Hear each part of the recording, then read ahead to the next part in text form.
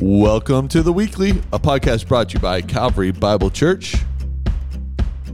I'm your host, Jay Ewing. I reside on the Erie campus of Calvary Bible. We have 3 campuses and 3 amazing locations. One looks over the Flatirons, one's in the best town in Colorado, and one is near Krispy Kreme. You tell me, what am I talking about? Hey, it's great to be with you. We have a great episode here. We got Thomas Milburn back in the booth. Thomas, you had a sabbatical podcast. Hi, Jay. A podcast from sabbatical. I know. The fellas and ladies who did the summer podcast. Yes. They never called me. They must have heard our podcasts. And they're like, yeah, we should upgrade. We could do better. We can do better. But you, my friend, have friends in low places. Yes, I do. I do. And you're willing to have them on the podcast with you. Was your dad a dad who listened to Jimmy Buffett in the 6-changer CD player back in the car days? No, but I have in-laws that are huge Jimmy Buffett fans. Yeah. And his passing is really sad. Yeah. So I've been listening to some Jimmy Buffett. I have too. I grew up with a dad who listened to it all Really? the time. Yeah. Jimmy was his guy. One of them. Yeah. Along with, Traffic and some other great Paul Simon. So I say this completely ignorant of like any bad things or corruption or whatever Jimmy Buffett's been associated with. I have no knowledge. No knowledge either. The dude seemed to live a pretty good life. Like a guitar in the sun for however many years. He had a boat, playing cards, a plane. a boat. He lived in the Caribbean, helping people be happy. Yeah, seriously. Man, I hope his life was full, and he was. It looked full. It looked full. Yeah, it did look full. And that's when I said that to someone the other day. They're like, "That's good advertising, good marketing." I was like, probably true too, on some levels. Yeah, but I was formed a lot of ways by my dad listening to Buffett. Yeah. So, what song comes immediately to mind when you think of Jimmy Buffett? Pirate Look at 40. That's great. A little 200 years too late. It's a great song. It's so good. It's a good song. Cheeseburger in Paradise, obviously. Yeah. I only ate at that restaurant once, and it was in Maui on my honeymoon. Yeah. I remember it very fondly, enjoying that beautiful sunset, eating a cheeseburger, and staring at my new bride. Was that in Lahaina then? Yes, it was. Yeah. Yeah. I was there this year, and it's so sad that it's all gone. I've stopped listening to the stories. The human tragedy is horrific. It's horrific. It is horrific. I'm glad that we can be a partner with the EFCA to help friends in Maui. Yeah, that's very true. True. That was a good restaurant. Yeah. So, what's the song that comes to your mind? Fins. I don't know, Fins Up, whatever it's called. Because it has motions to it. Yeah, totally. Fins to the left, fins to the right. In Bible college, I had a roommate who was a parrot head, and it would be on 24/7, and he would leave the room, and the music would still be going on. Yeah, hours after he left. My in-laws took Kristen and me and other family members to a Jimmy Buffett concert. No way. Wait for it, Red Rocks. No way. Oh yeah, that's crazy. It was so good. Oh, what a fun night. Yeah, Jimmy Buffett at Red Rocks. Yeah. It's like if there's a place to do Jimmy Buffett, it is Red Rocks. Yeah, if it's not on the beach, it's got to be there. Yeah. It's got to be Red Rocks with him. Yeah. Wow. Anyways, that was sad news. That's I just remember the CD changer always had several CDs of Jimmy Buffett. My car still has a six really? disc CD changer. I would love it. When it ends, it's just like yep. You hear it. Next CD goes in. Yeah. Yeah, totally. I love it. I think it's great. That was great. That was fantastic technology. When it was in the trunk, you remember it was in the black box in the trunk? You're like, I have to get out of the car. I'm changing my CDs. Yeah, that was awesome. Oh, man. So if you're a fan of the show and you have a bunch of CDs that you would like me to listen to, and you can't listen to them anymore because you don't own a CD player, please send them to 615 Evans Street Erie, Colorado. Erie, Colorado, addressed to Thomas Milburn. Please listen to my CD. Oh, man, that reminds me. I have a record player, and I do have some Jimmy. In your car? No. At home. Skips all the It's time. up in the study. And I've been given so many great albums. But I have one of the oldest Michael W. Smith albums of all time. And he's like 1980 something. Yeah. It's On vinyl? great. On vinyl. What does he play again? He plays the No, that's Rich Mullins. That's Rich Mullins. That's you're jumping here. But doesn't Michael W. Smith play like the clarinet or something? This is why people are like didn't have you on in the summer. Because we go down these rabbit holes that are so delightful. But yes, oh my goodness, there's a Revelation song on this album. We should talk about how all these great hymns are actually written out of the book of Revelation. Have you noticed that? You know what? You're very wise and astute to. I mean, I don't know that Michael W. Smith doesn't play the clarinet, but I am aware of some hymnology. That's so fun. The end of the book, Michael W. Smith, the second. This is how young he looked. Wow. That's the album. Wow. He's like, he might be 22. He grew a beard to look older. Yeah. At this point. That's great. There's a classic Revelation song by Michael W. Smith, too. What's it called? Do you know? End of the book. Oh, that's the title of it. It's on Spotify. That's not the album. No. Okay, yeah. That's just Michael W. Smith. You didn't know he was going to do 50 more albums. He just knew he had one on vinyl. It's great. But the end of the book is one of the funniest, oldest school songs you'll ever hear of Revelation. So, there you go. Okay, let's jump in. We got some listeners who are like, can you please get to the real meat of the story? We miss the boys of summer. We're in Revelation.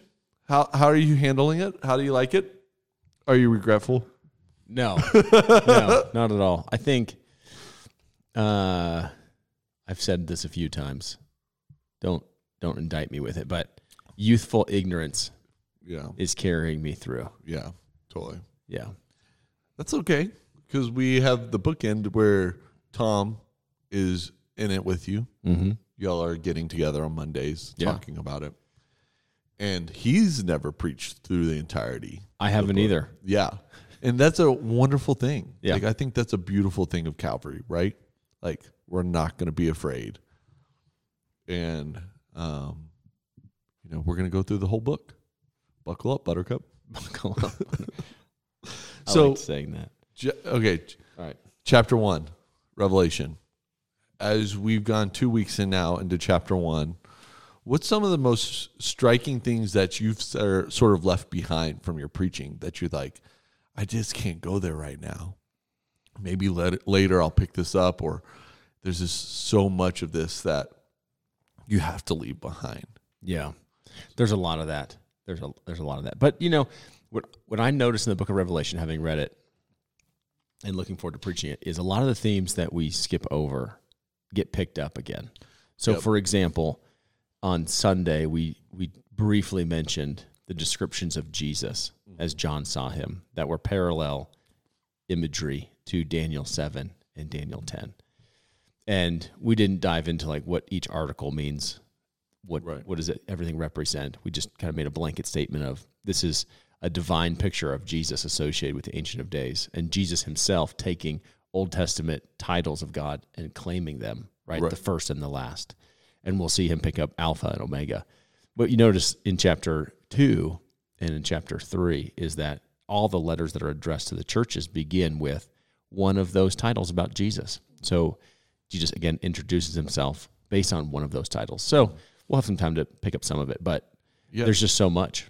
There's a really interesting title, and it seems very ancient title that we don't usually use of Jesus, but it seemed like the early church did, and there was hymns, and there was sort of statements or catechism type statements of faith for individuals, and that was the firstborn of the dead. That was an interesting statement because for me, he was never that's Thomas killing a fly, by the way. For me, like, firstborn of the dead, there were other people who died. Mm-hmm. And what is that statement? It shows up in a few other places, Colossians.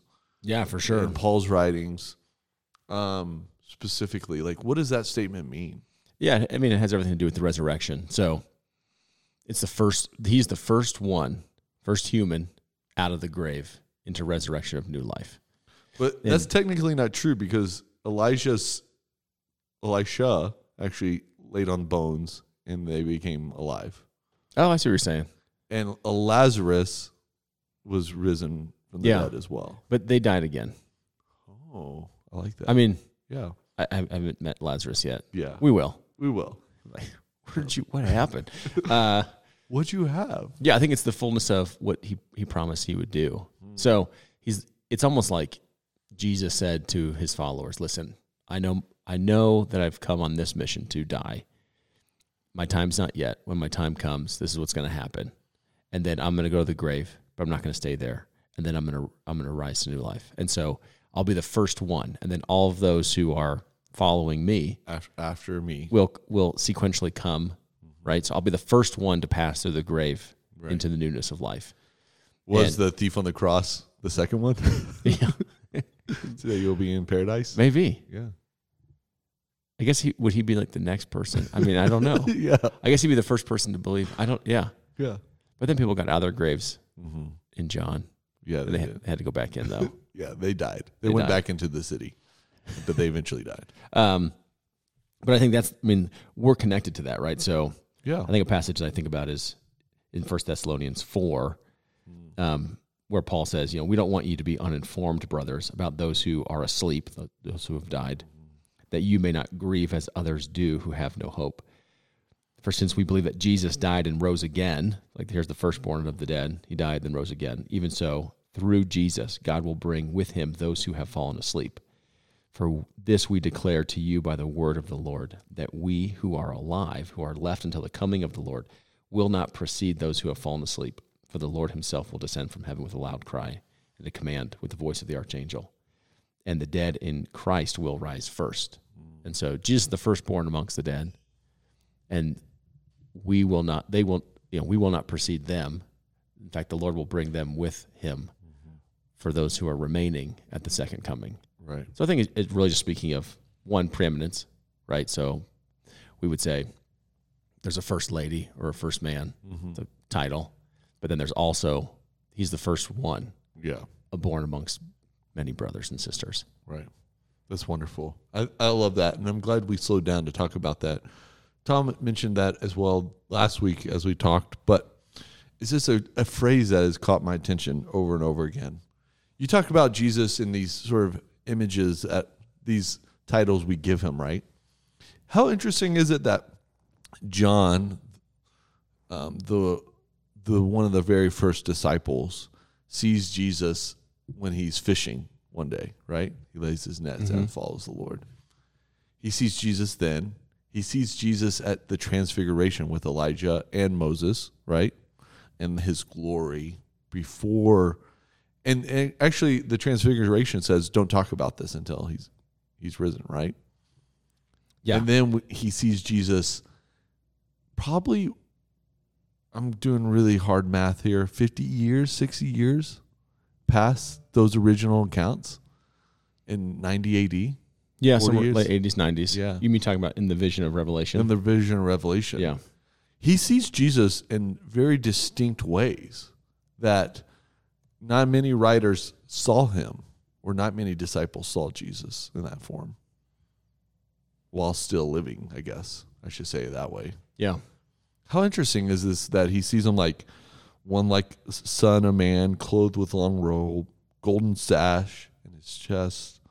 The hairs of his heads were white, like white wool, like snow. His eyes were like a flame of fire. His feet were like burnished bronze, refined in the furnace. And his voice was like a roar of many waters. Like, he sees Jesus in 3 different unique places, unlike anyone else. Mm-hmm. What's striking about those that like really stood out as you preach through? Because we circled them, we labeled them. What are some of those things that you're just like, man, you don't want to miss this? Yeah, I think immediately, I just think, gosh, he sees Christ in his humanity. Mm-hmm. He's going to see Christ in his humility, which is the cross. Like there's the Son of God crucified. Yeah, he was there on that day with Jesus' mother. And the transfiguration, then more in Revelation, and then after John's death, would be Christ in his, if you're looking for their H word, like honor or, holiness. Just like, wow, that is the exalted Jesus Christ. And that's a very full picture. I think the scriptures give us that picture so that we can have a more full picture of who Christ is. Another person that got to see the transfiguration, like a snapshot of who Christ is, was Peter.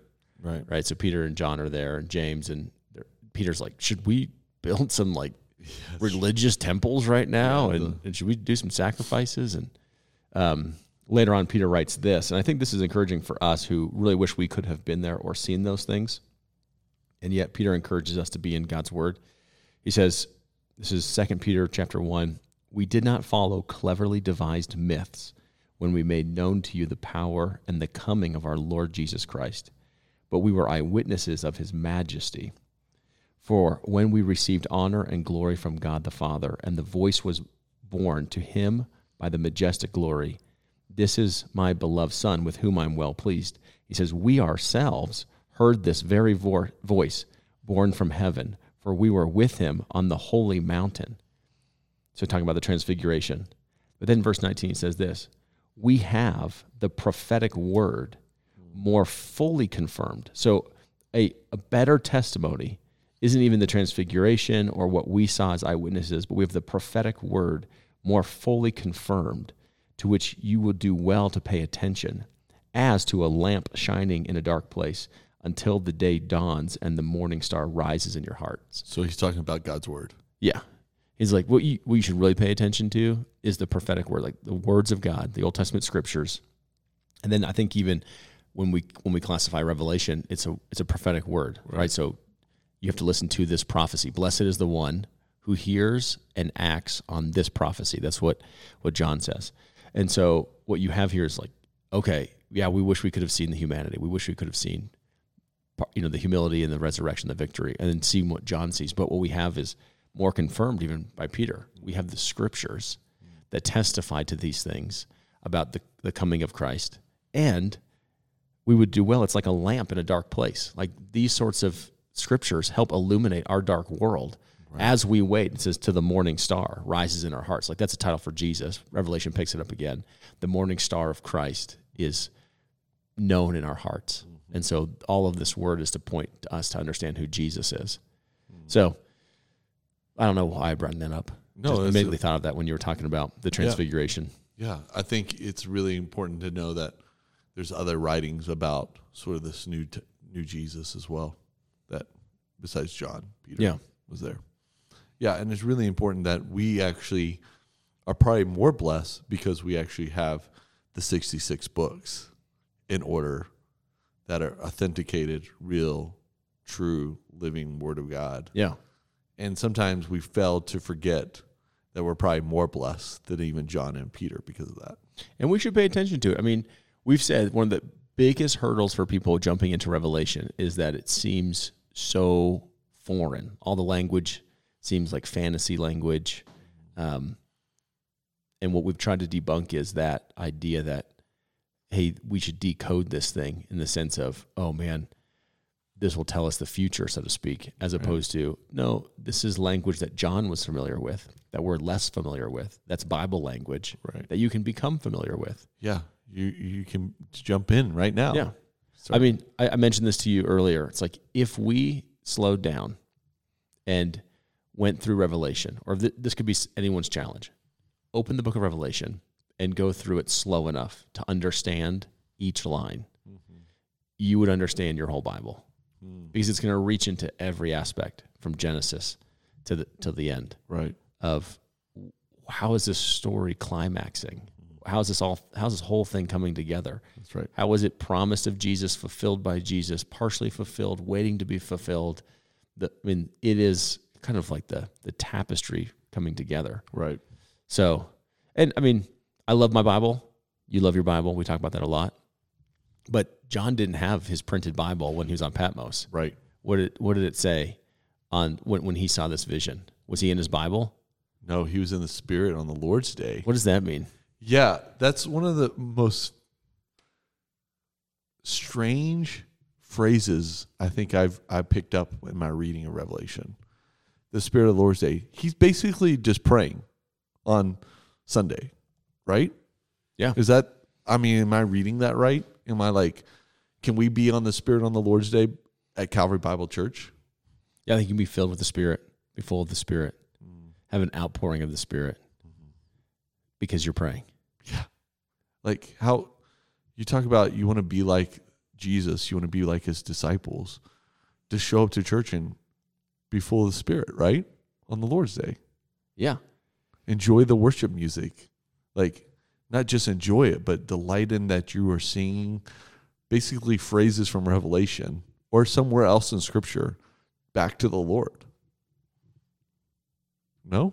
Am I getting this wrong? No, I think that's the fulfillment of the coming of the Holy Spirit, right? Right. So I know it can get a little sideways, but yes, and historically has gone sideways. Yeah, but you have this is what I was grabbing my Bible and looking up. Like you have just the opening of Acts, right? It says, "Don't move on the mission until you receive power from the Most High, until you receive the Holy Spirit, the promise of the Father."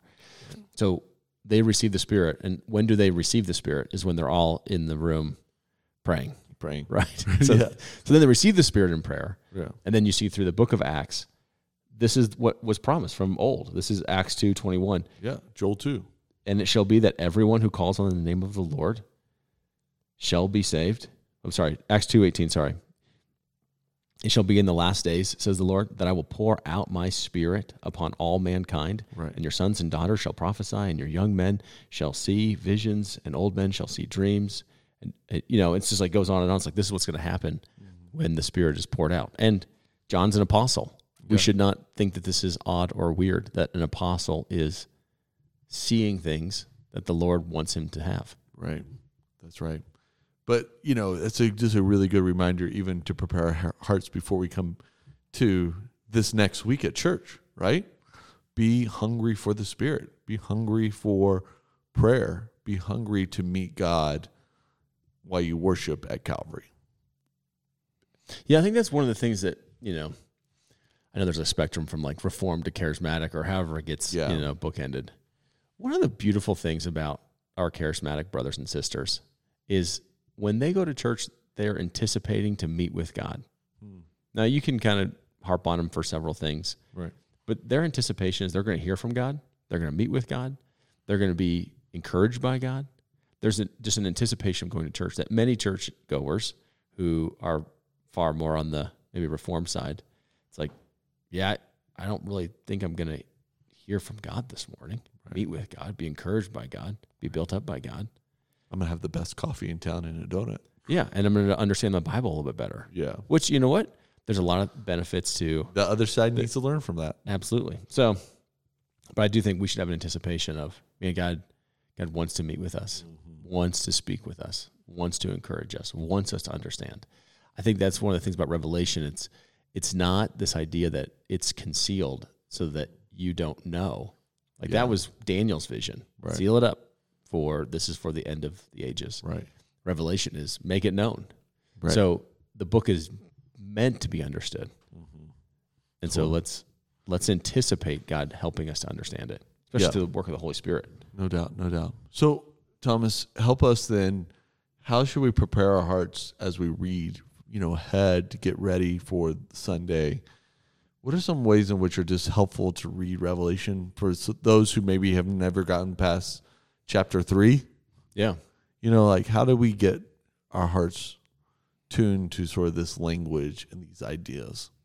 Yeah, there's no other way in my mind than precept upon precept. Like, understand just a little bit more today, and it'll help you build kind of a foundation for understanding more tomorrow. So if you didn't know in the very beginning that Revelation was a revealing so that you would understand it, like that's a great thing to build. Like approach the book as this is to be understood. Right.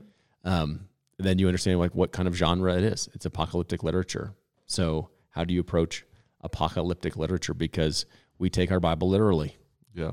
And so what is the literary genre to help us understand how to take it literary? And then you start unpacking these, like get a good study Bible. Mm-hmm. I always said that to several people, like what commentary should I buy? You should just own a good study Bible right now. A good study Bible will help you link up a lot of this imagery. And then just start looking for repetition. It's circling words that repeat themselves. Absolutely. And that will get you to the heart of the message. That's really good, Thomas. I really enjoy that. And, Tom made this major point, like if you've never studied it, don't hesitate this time. Yeah. Like just jump in. That's a good word. It's okay. You know what I mean? Like sometimes we see this book, the last book of the Bible, as only for experts.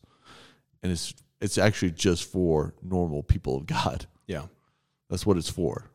And I think building on that is I think there really is a core to Revelation that you can pursue and know, and then allow almost like its adornments to hang on that. Mm-hmm. But don't get caught up in all of the adornments. Mm-hmm. Like really fight for that core and then hang the book on it. That's a really good word, Thomas. Thanks, man. Hey, thanks for being in the booth today. So good to be back and be back with you. Hey, Calvary, I was reading in John 14, verse 21 says, the person who knows my commandments and keeps them, that's who loves me. And the person who loves me will be loved by my Father, and I will love him and make myself plain to him. It's just a great reminder as we study the book of Revelation to know these commands, to keep them, to pursue Christ in love, and he's going to make himself plain to us, even through such a very unfamiliar book in the Revelation. All right, love you. Keep praying, Calvary. Pray for us. Pray for the ministry. Pray for all the things in which God wants to accomplish this fall here at Calvary Bible Church. Continue to pray for our elders and our pastors and all those who call this home. We love you. Talk to you very soon.